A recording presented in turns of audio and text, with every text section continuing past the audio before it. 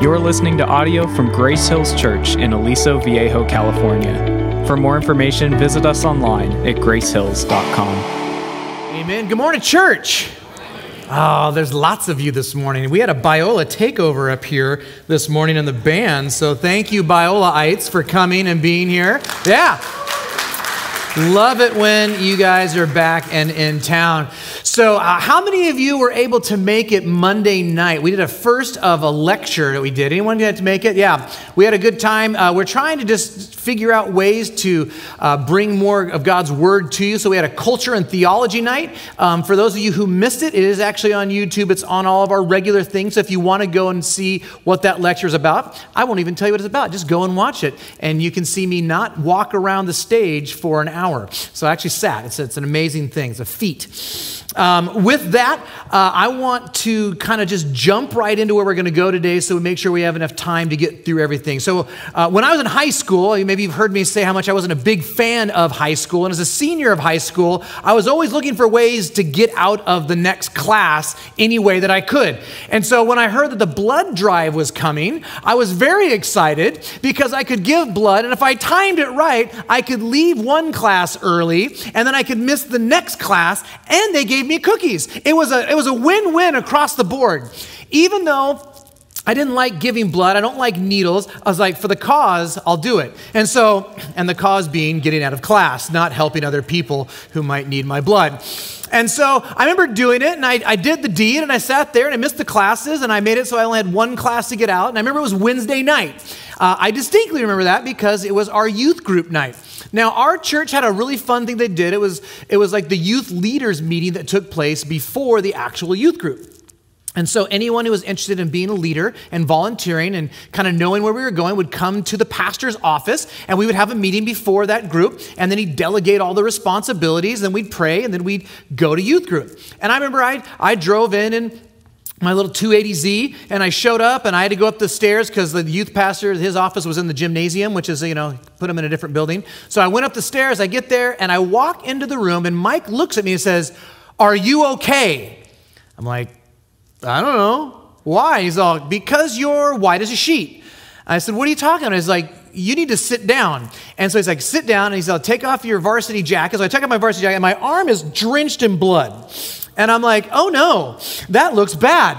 And apparently, the nurse that had been jabbing me with the needle had made such a nice hole that it wasn't clotting the right way, and it had reopened, and all of that blood was just pumping out of my body.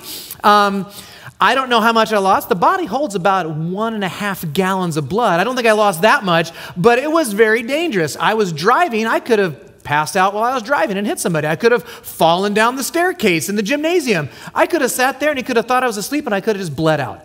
A lot of things could have happened. Because here's the thing. We know that life is in the blood, right? We know that. Leviticus 17:11 says that life is in the blood. Without blood, I give easy questions. I really do. You don't have to be afraid. You're all, live? No, that's the wrong answer.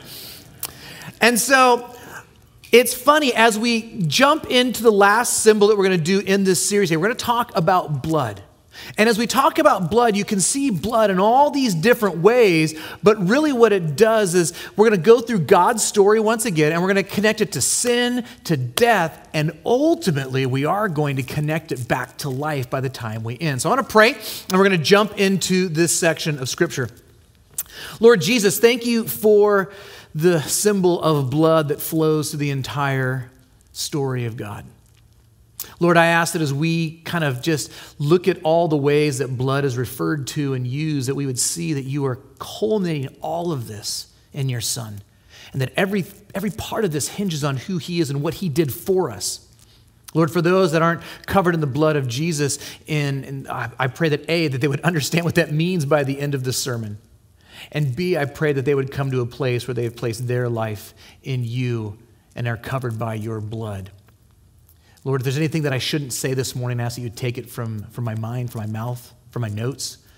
Lord, I don't want to be a distraction, so I ask that you would use me in any way you see fit, and that ultimately you would be glorified and your name would be lifted high through this. I pray this in your name. Amen. So maybe as a a younger Christian, if you're a Christian, you've read the Bible, maybe you notice something really quick. The Bible is a really bloody, violent book. Is that a fair statement? I remember as a young Christian reading, I'm like, there's blood everywhere. As a matter of fact, blood is spoken of 355 times in the Bible. It's just a mega theme. It starts with it and it ends with it.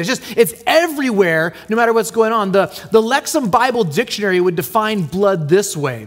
In the Bible, blood functions as a symbol of life and death and serves as a sacred substance in sacrificial rituals for purification, consecration, and atonement.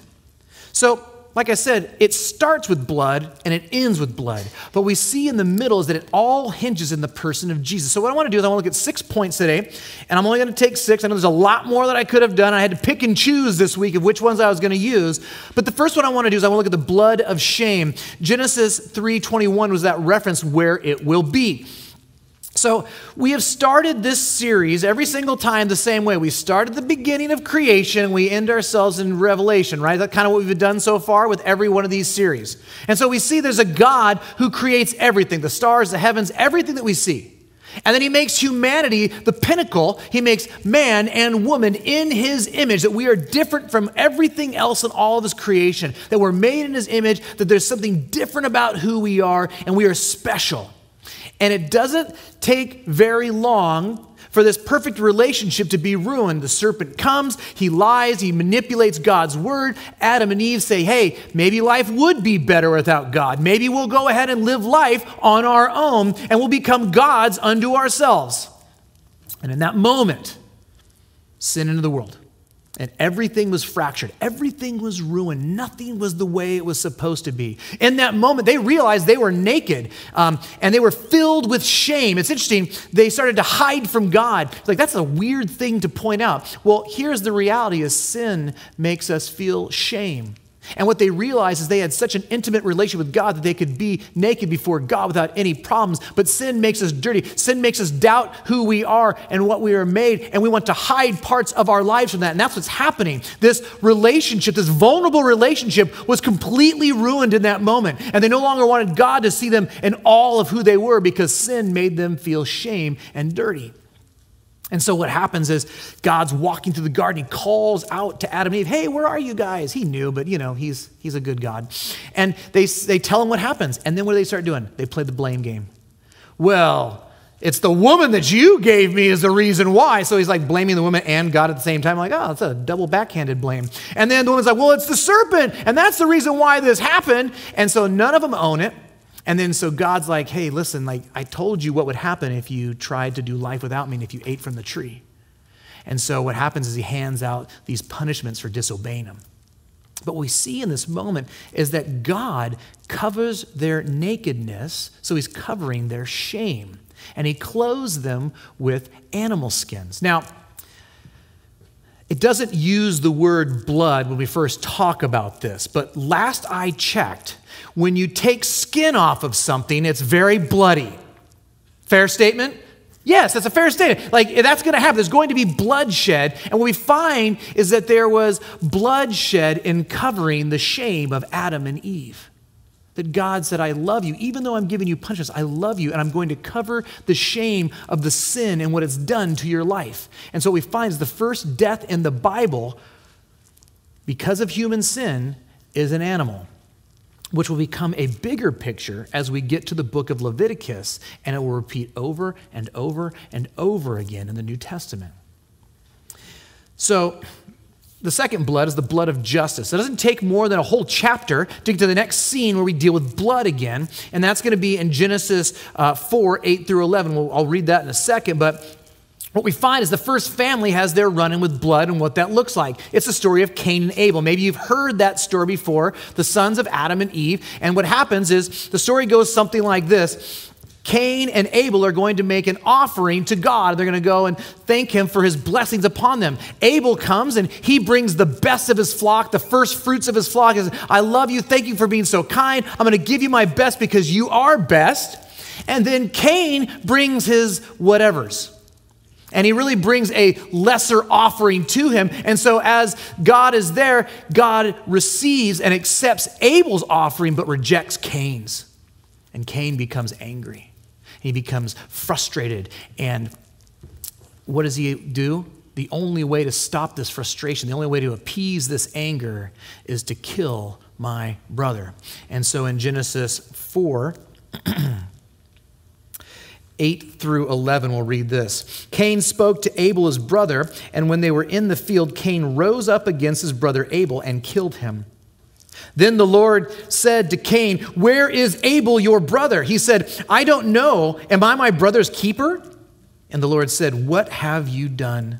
The voice of your brother's blood is crying to me from the ground, and now you are cursed from the ground, which has opened its mouth to receive your brother's blood from your hand.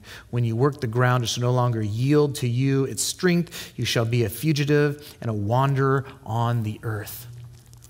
And what we see is that the blood of Abel cries out. The innocent blood of Abel cries out. That there is a sin that was committed against him, and there was injustice that was done. See, sin has to be dealt with. There's no way around it. We can't let sin go unpunished. God will deal with sin. And we feel this, right? We feel this idea of we don't like injustice. We don't like it when injustice is let free. We hate when sin goes unpunished. We want justice for those that are wronged, even if it's us or someone else. That's why we watch these court cases, right? We want to see justice prevail. We see that with murderers, or thieves, or assault, you name it. Well, why? We feel right and wrong. Well, why? Because it's written on our hearts, because we're made in the image of God. We're going to understand right and wrong. We want things made right. There is something inside of us that wants things made right again. And what we feel is the yearning of our hearts back to the garden, desiring what could have been and should have been, and we want so desperately. See, we know when injustice is done to us. We can feel it, even if it's little or big. What I love in the story is that we have a God who is not going to let sin go unpunished, and that there is a brokenness that's taken place, and God's going to say, I'm going to deal with this. How much would we hate it if we had a God who disregarded sin? Well, you'd say, well, I'd like it a lot if it was applied to me and my sin. We love that, right? Like, yeah, I'm okay if a God's going to not punish sin if we're talking about myself. But if you're the one that has been affected, if you're the one that has been wronged, are you okay with that sin going unpunished? No, of course you're not. And that's the thing. God understands that, and God is going to take care of sin justly. And that when wrongs are done, there is a God of justice who will deal with it. I'd like to say that things got better after Cain and Abel, and that it's like, oh, and they figured it out, and that was all great then. Well, that's not what happened, actually. What we see is that sin spreads to everyone and everywhere. It doesn't stop what it's doing. It's affected all of humanity in this sense. People just would do evil, whatever they wanted to. They would only do what was right for themselves, and they didn't care about anybody else in that process. And it got so bad that what we see is that in Genesis chapter 6, 5 through 6, this is what happens as we see humanity. The Lord saw that the wickedness of man was great in the earth, and that every intention of the thoughts of his heart were only evil continually.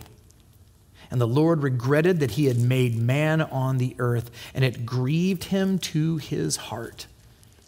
The pinnacle of his creation, tainted by sin, had become so horrible that there was a sadness that took over God's heart to see his great creation and how much he loved them. And so what we see is that we know that we have a God who's holy and pure and just. He has to punish sin. And so what he sees is that he sends a flood to wipe out humanity. Yet he saves one family. A remnant of them was going to be spared as he's going to create humanity again. But it's interesting. You go, oh, so sin got taken care of. No. Sin is a part of us. We are totally depraved in every nature. And so that sin came with them on that small boat when it landed, and they started over civilization again. And what we see is that God says, I'm going to start over. I'm going to choose this man named Abraham. And this man Abraham, he's going to be the the father of my special people that I'm going to use to bless the entire world. And his offspring is going to grow so numerous, you won't even be able to count them. It says, as you can't even count the stars in the sky. That's how many of your offspring there's going to be. And one of these offspring is going to fix the problem of sin and the brokenness of the world and will reunite God and man once again. And God did, like he said, and the Israelites started to grow, and he started to bless them over and over again. And what we find is that there's a giant famine that takes place, and that God works through a crazy story, which maybe we'll get to next year, that we'll talk about this story of what happens during this famine, but God then spares them. He brings the Israelites into Egypt, okay, and they're there, and then what do? They multiply like rabbits. That's just how that works. And there's just tons and tons of these Israelites all over the place. And then that Pharaoh passes away, and then another Pharaoh comes into power, and he doesn't know or care about any of the history that's connected to that. And he says, we have a problem. We have too many Israelites. So I'll enslave them. I will make them do the work that I need to have done, and I will make them a marginalized people. And that marginalized people called out to their God to save them, to take care of them. And that leads us to the next time we see blood in here, which is my third point, the blood of covering and protection, or also known as the Passover. That's going to be in Exodus 12, 3 through 7, and 11 through 13 is the verses that we're going to look at. And so God's going to save these people, and he's going to use blood as a way to ultimately save them. He sends a man named Moses to confront the Pharaoh who's taking advantage of God's special people. And he says, let my people go. And if you don't, God will show up. He will show his power and his love for his people. And he's like, no, ain't going to happen. And so what we have is the 10 plagues that God then sends on all of Egypt and the surrounding land. Now, it's interesting, if you look at the 10 plagues and how they're connected, really what God is doing is God is attacking every single one of the gods and the deities that the Egyptians worship and love. And he's saying this, I am stronger and more powerful than any deity that you think you can worship. I am bigger and greater than all of that, and I want you to see how powerful I truly am. And all these plagues culminate in this event where God is going to kill every firstborn male in the entire land. Even the animals. Like, that's crazy. It's like not only just the kids, but the animals as well. And he says, but I'm going to provide a way for the firstborn to be saved. And we see this in Exodus in 12, 3 through 7. Tell all the congregation of Israel that on the 10th day of the month, every man shall take a lamb according to their father's house, a lamb for a household. And if the household is too small for a lamb, then he and his nearest neighbor shall take according to the number of the persons, according to what each can eat. You shall make your count for the lamb. Your lamb shall be without blemish, a male, a year old. You shall take it from the sheep or from the goats, and you shall keep it until the 14th day of the month, when the whole assembly of the congregation of Israel shall kill their lambs at twilight. Then they shall take some of the blood and put it on the 2 doorposts and the lintel of the house in which they eat it. So, you're going to take this lamb. You're going to take this pure, spotless, young male lamb, and you're going to kill it. And you're going to take the blood, and you're going to wipe that blood over the doorpost of your house. And so what we see is this lamb is going to give its life, and what they're going to do is they're going to cover the doorpost. And what are they saying? By doing this, I acknowledge that God is who he says he is, and if God is going to give protection, he will do that. And so I'm showing everyone around me that I trust God, and I believe God, and I am not going to follow the other gods that the Egyptians follow. That's what they're saying in that moment. And a life is given, so a life will be spared. And so we see it play out a little bit more in 11 through 13. It says this, in this manner you shall eat it with your belt fastened and your sandals on your feet and your stuff in your hand, and you shall eat it in haste. It is the Lord's Passover. For I will pass through the land of Egypt that night, and I will strike all the firstborn in the land of Egypt, both man and beast, and on all the gods of Egypt. I will execute judgments. I am the Lord.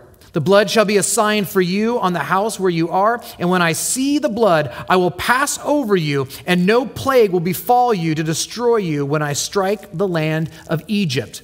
So this event is called Passover. It is when the angel of death came through the area to bring judgment on a nation that did not worship and follow him, that was oppressing his people. But if the blood of the Lamb was on your home, then the angel of the Lord would pass over your home and you would be spared. So the blood in this section tells us there is a certain kind of blood that brings protection and offers a covering from death if that blood is over your home. See, this event is still celebrated today by the Jewish people. And what they're remembering is something really important. They're watching God and how he saved them, but he saves them from their oppressors and the oppression that comes from it. And as God then freed these people, he brings them out of Egypt and he takes them to this mountain. He says, I'm going to make a covenant with you. You're going to be my people. It's this huge promise that God makes, that I'm your God. I'm never going to leave you. I'm not going to forsake you. And he gave them rules on that mountain so they could have access to him. Okay? So which brings my fourth point, the blood of access and sacrifice. That's all out of Leviticus 1 through 10 is what we're going to look at. And so we need to understand something, that for God's people to have access to him and to enjoy him, they needed to have things that would make it safe for them. Now, we don't think of it that way. Like, you don't realize, oh, this is God being kind, and God is actually making it so that they can be around God. God is holy in every way. He is so pure. He is so powerful. He is so righteous that for us to stand in his presence, because we are tainted by sin, we would die in his presence. We cannot take the glory of God. It is so much, it would consume us. And God knows that. And so God says, for you to be safe in my presence, there's all these things that need to take place so you can be in my presence if you follow all these different things. And so what he starts to do is he shows them that you need to be made clean to engage me. So because sin is so pervasive in every single human being that's ever walked the face of the earth, he provides this list of ways to be made clean. And many of those require a sacrifice, meaning that blood had to be poured out so God's people could enjoy him and have access to him. These sacrifices would provide all sorts of different things, and I'm just kind of high leveling through Leviticus, peace and forgiveness of sins. They'd take away guilt, but they would offer a substitution. And so what they would see is that there was a substitution that could stand in our place. This blood could be a substitution for us if applied appropriately and in the right way. So this started with the tent that they would make, and they had a traveling tent that they would do these things at, and then ultimately they would build a temple that was in Jerusalem. And even though it was good for God's people, his special people, and even though that they would have times to be clean, they kept finding this problem. They kept sinning. They kept doing the things that God said don't do, or doing the things that God said not to do. And there was a constant need for these sins to be forgiven all throughout the year. And there was constant sacrifices happening constantly, all the time. Whether that was a goat or a lamb or a bull or a dove, no matter what it was, depending on the sin, there had to be this life given for sin. And what we would see is that it pointed the fact that there was always this illusion of a better sacrifice, that there was a better blood that was needed that would actually encompass all of this. If you think about the temple and all the sacrifices being done, it would have appeared that there would be a river of blood flowing out of the temple from the amount of blood that was poured out. So that just seems just over the top. That just seems excessive is what it seems like, Simon. Why so much death? Why are they killing all these animals? That's the point. Because sin is so horrible, it's a part of everything that we do, that God was showing his people how horrible sin was, and that this life had to be laid down for your sins to be made clean and to be forgiven. That was the big idea that they would have to see all the time. It highlights how bad it is that we have to have a substitute. And this went on for hundreds and hundreds and hundreds and hundreds of years. And they would always be reminded along the way that there was one that would come, and there was one that would save us from our sins, from the wrath of God. So it would be taken care of once and for all. To this point, blood is kind of negative. It's like, well, that's because of my sin. That had to die, and that blood was poured out, and it's a negative sense. But it's all about the change, because God is about to reveal how he was going to take care of the sin problem once and for all. He was going to use all of the history of these people to show why this new sacrifice was better in every single way, and how he was going to shut down the temple and the altar. You think about that. Here we are at church. We don't have a bunch of goats in the back.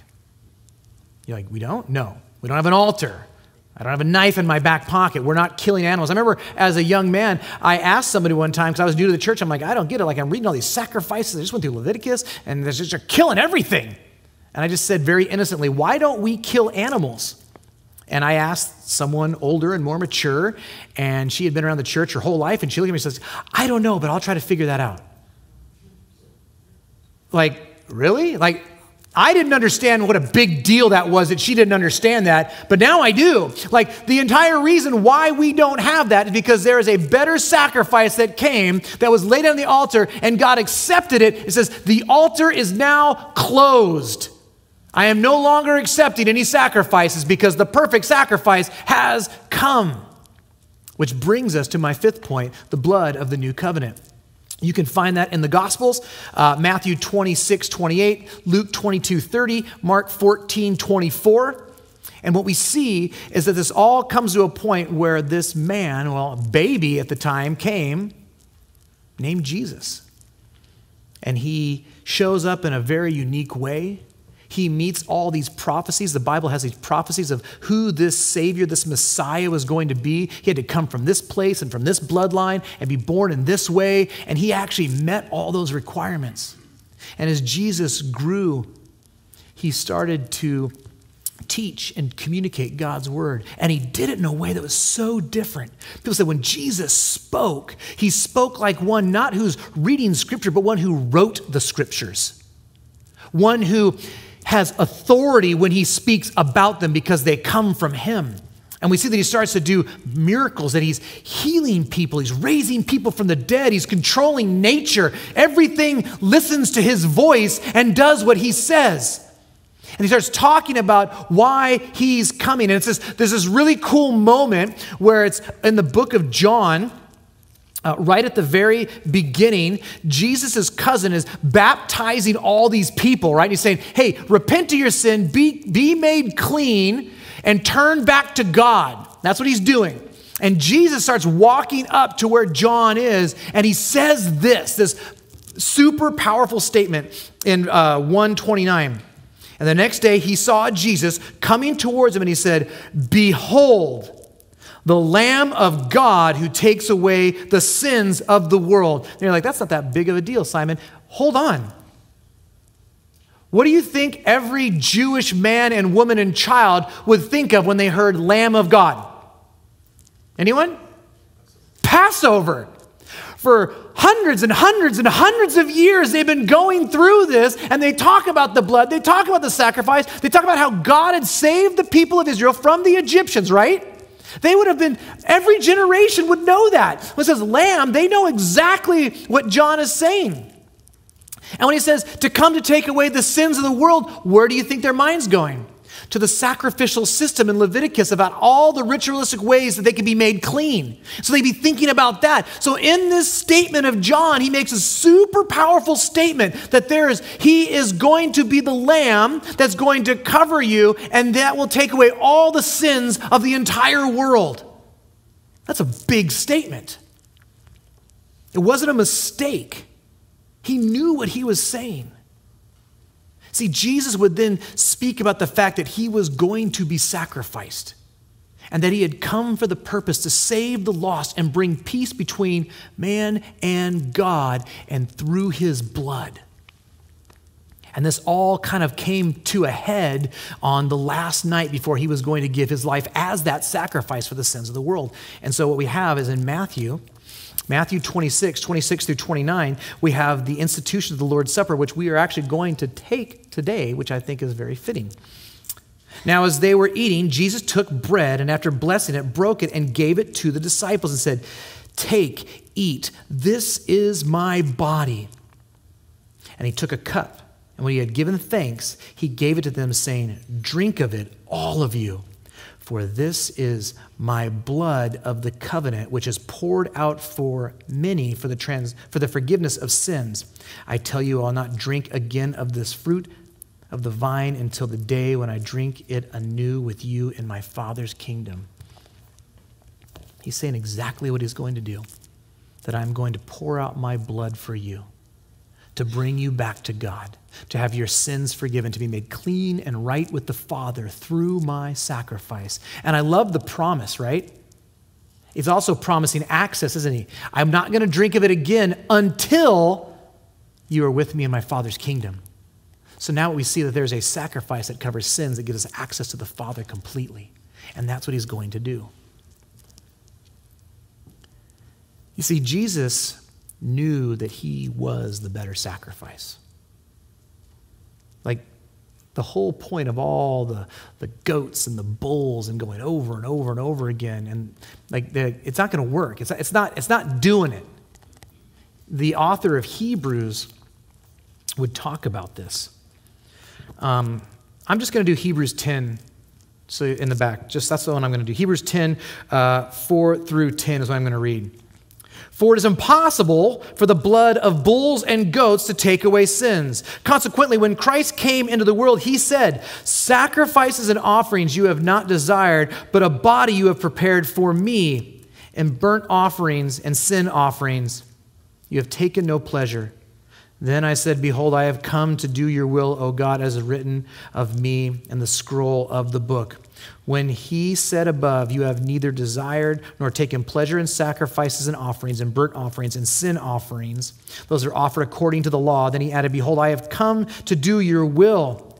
He does away with the first in order to establish the second, and by that we will have been sanctified through the offering of the body of Jesus Christ once and for all." That's the shutting down of the altar. That's the blood that he pours out from himself, because the blood of bulls and goats was not sufficient to atone for the sins of the world, but the blood of Jesus, perfect and holy as God himself, is the only one that can. And he would go to the cross. And when you think of the cross, what you need to think about is the fact that he is going in your place as a substitute. The death that he took is the death that we deserve. The punishment that we should have gotten, he took for us. And as you start to look at all of this, he becomes a sacrifice. He gives his life so we can have life. He becomes a substitute. He takes the place that we have. He covers that shame. Do you start to see how the blood starts to transcend through all of it? And it's all accomplishing all these different goals. And anyone who is called Jesus Christ their Lord and Savior is covered in that as well. He becomes their substitute. And so when God then sees us, he sees his son's righteousness and perfect sacrifice. He says, "My wrath has been fulfilled to the pouring out of my son. Come, you are welcomed in to be a part of my kingdom." And the access that we lost in the garden has now been restored to us. That's what we have in Jesus. That's what he did on the cross. His life for our life.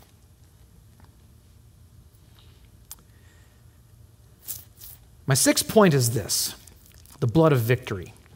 It's out of Revelation 19, 11 through 16 is where we're going to be. I debated using this one. I'm not going to lie. This is a verse that is full of immense hope and might be one of the most terrifying verses in the entire Bible if you understand what it's saying. It points to the fact that there is a day that is coming. There is a day of judgment coming. Very much, just think about Passover. Think about Egypt and the judgment on Egypt. There's a day that is coming where, depending on which God you worship and trust and put your hope in, there'll be judgment. Or there'll be a home party. And all of this judgment focuses around blood. And so I want to read this part in Revelation 19. It's a super powerful picture of Jesus. So we're talking about the writer. We're talking about Jesus. It says this in Revelation 19, 11 through 16. It says, "Then I saw heaven opened, and behold, a white horse. The one sitting on it is called Faithful and True. And in righteousness he judges and makes war. His eyes are like a flame of fire, and on his head are many diadems or crowns, if you don't know what that means. And he had a name written that no one knows but himself. He is clothed in a robe dipped in blood," there's our word, "and the name by which he is called is the Word of God.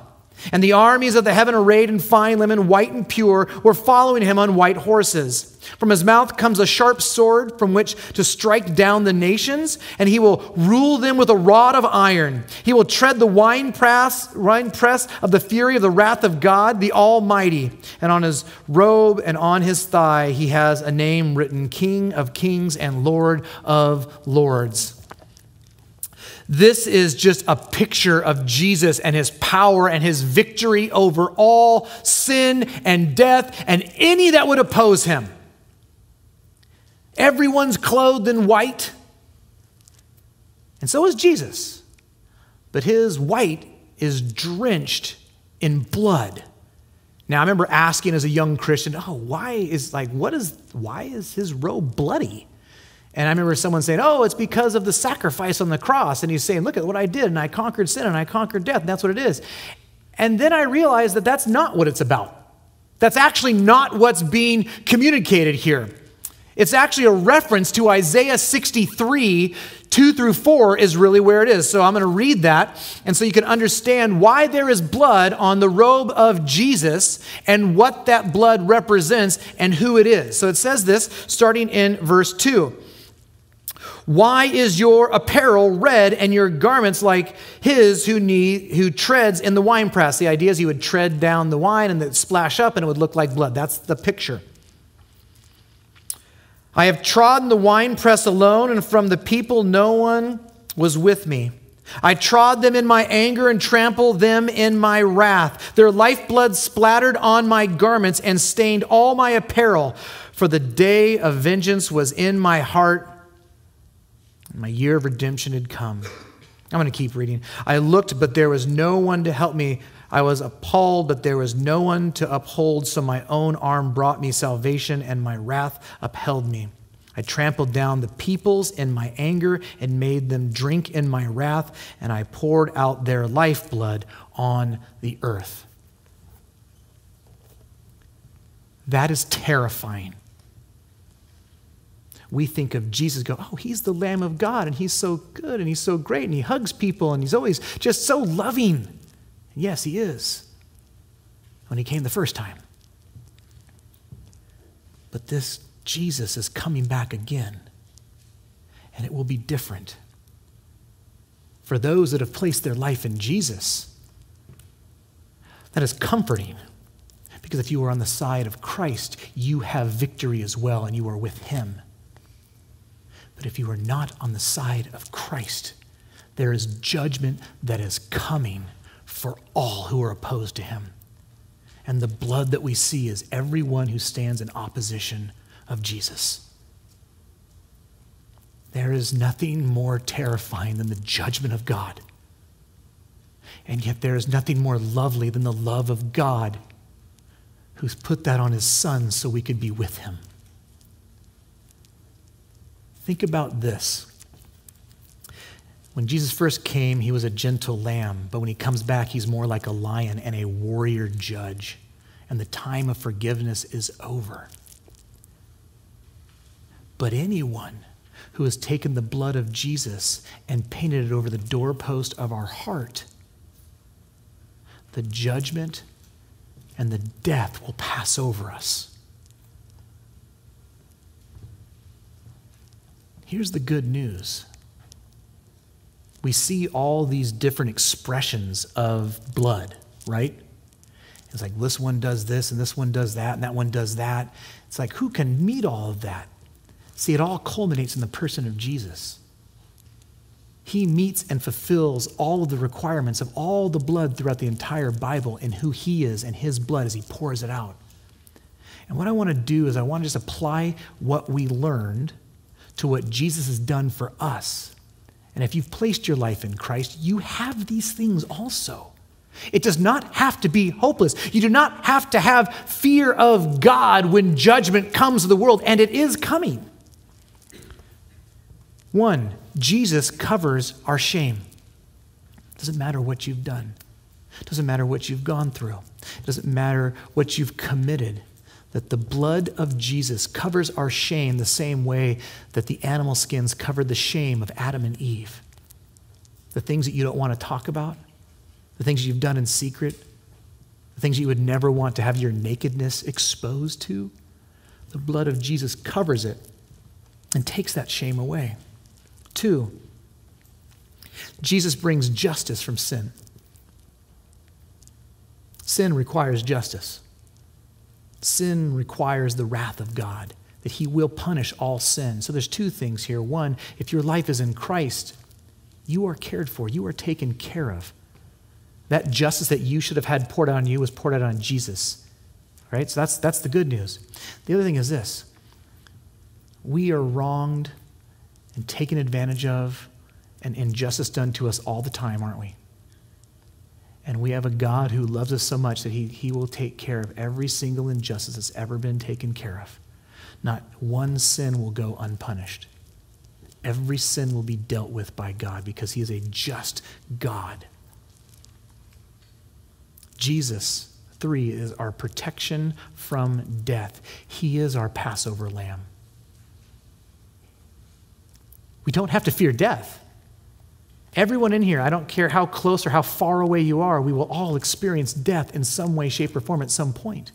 And you don't have to fear it. You can sleep well knowing that if you don't wake up, you will wake up in the presence of Jesus. And you will be with him for forever. So we don't have to fear death. We don't have to worry about what happens to us. We're covered because we have the Passover's lamb.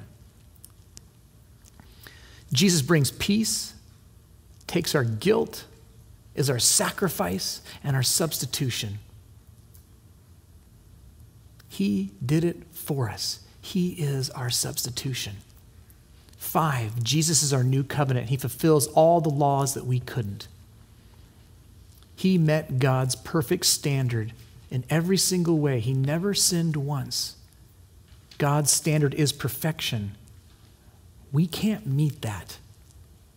But because we're covered in the blood of Jesus Christ, we are now seen as perfect and righteous in the eyes of God because of the sacrifice of the Son. Jesus redeems us, and he brings us access to God, that we don't have to fear going before God, that we have access to go to the throne of God at any time without fear of wrath or judgment or punishment. He gives us that. His blood gives us that ability to have access to him. And the one that I love the most is that Jesus is our victory. We have victory over sin. We have victory over death.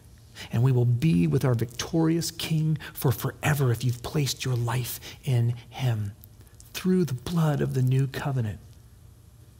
And what I love is that he offers it to anyone who would call on his name.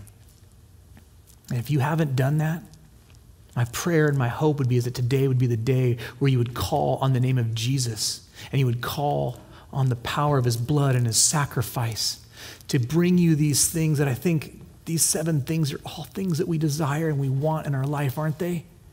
And Jesus offers it freely to all that would call on him. Here's what I want to do. I want to pray, and then I want to move into a time of communion where we can reflect on what Jesus has done for us. Lord Jesus, I thank you for your great sacrifice. It is humbling to even try to begin to put to words what you have done on the cross. And I fear that I have done a poor job of it, but I know that you go before me and that you work in the hearts of men and women the way you need to. Lord, I do ask that as we are contemplating all these things right now, as we think about the blood and what you've done, that we would realize, for those that are Christians, what we have in you. That maybe we're still holding on to shame and guilt, and we don't have to because your blood's covered it. Maybe we keep thinking that we have to pay some kind of penance in some way for our sin, but your word says that you've already done that in full. Lord, for those that maybe fear death and have uncertainty about what the future holds, they would know that if the blood of the Lamb is painted over their heart, their home, they don't fear death. That the moment we close our eyes to pass from this side of eternity to the next, that we will see our Savior, we will see our God, we will see our King. And Lord, for those that don't know you, that they would realize that I am not trying to scare people towards you, but I'm letting them know the truth that there is a real judgment coming. And it depends on what blood you hold to. You either hold to your own blood and think that your life can do the things that you think it can to atone for sins, or we place our hope and our life in the blood of Jesus, which does it. Lord, for any man or woman here today that would want to do that they would call out to you, they would ask you to wash them clean with your blood, and that you would make them new as well, giving them hope and life, because life is in the blood. We pray these things in your glorious name, amen.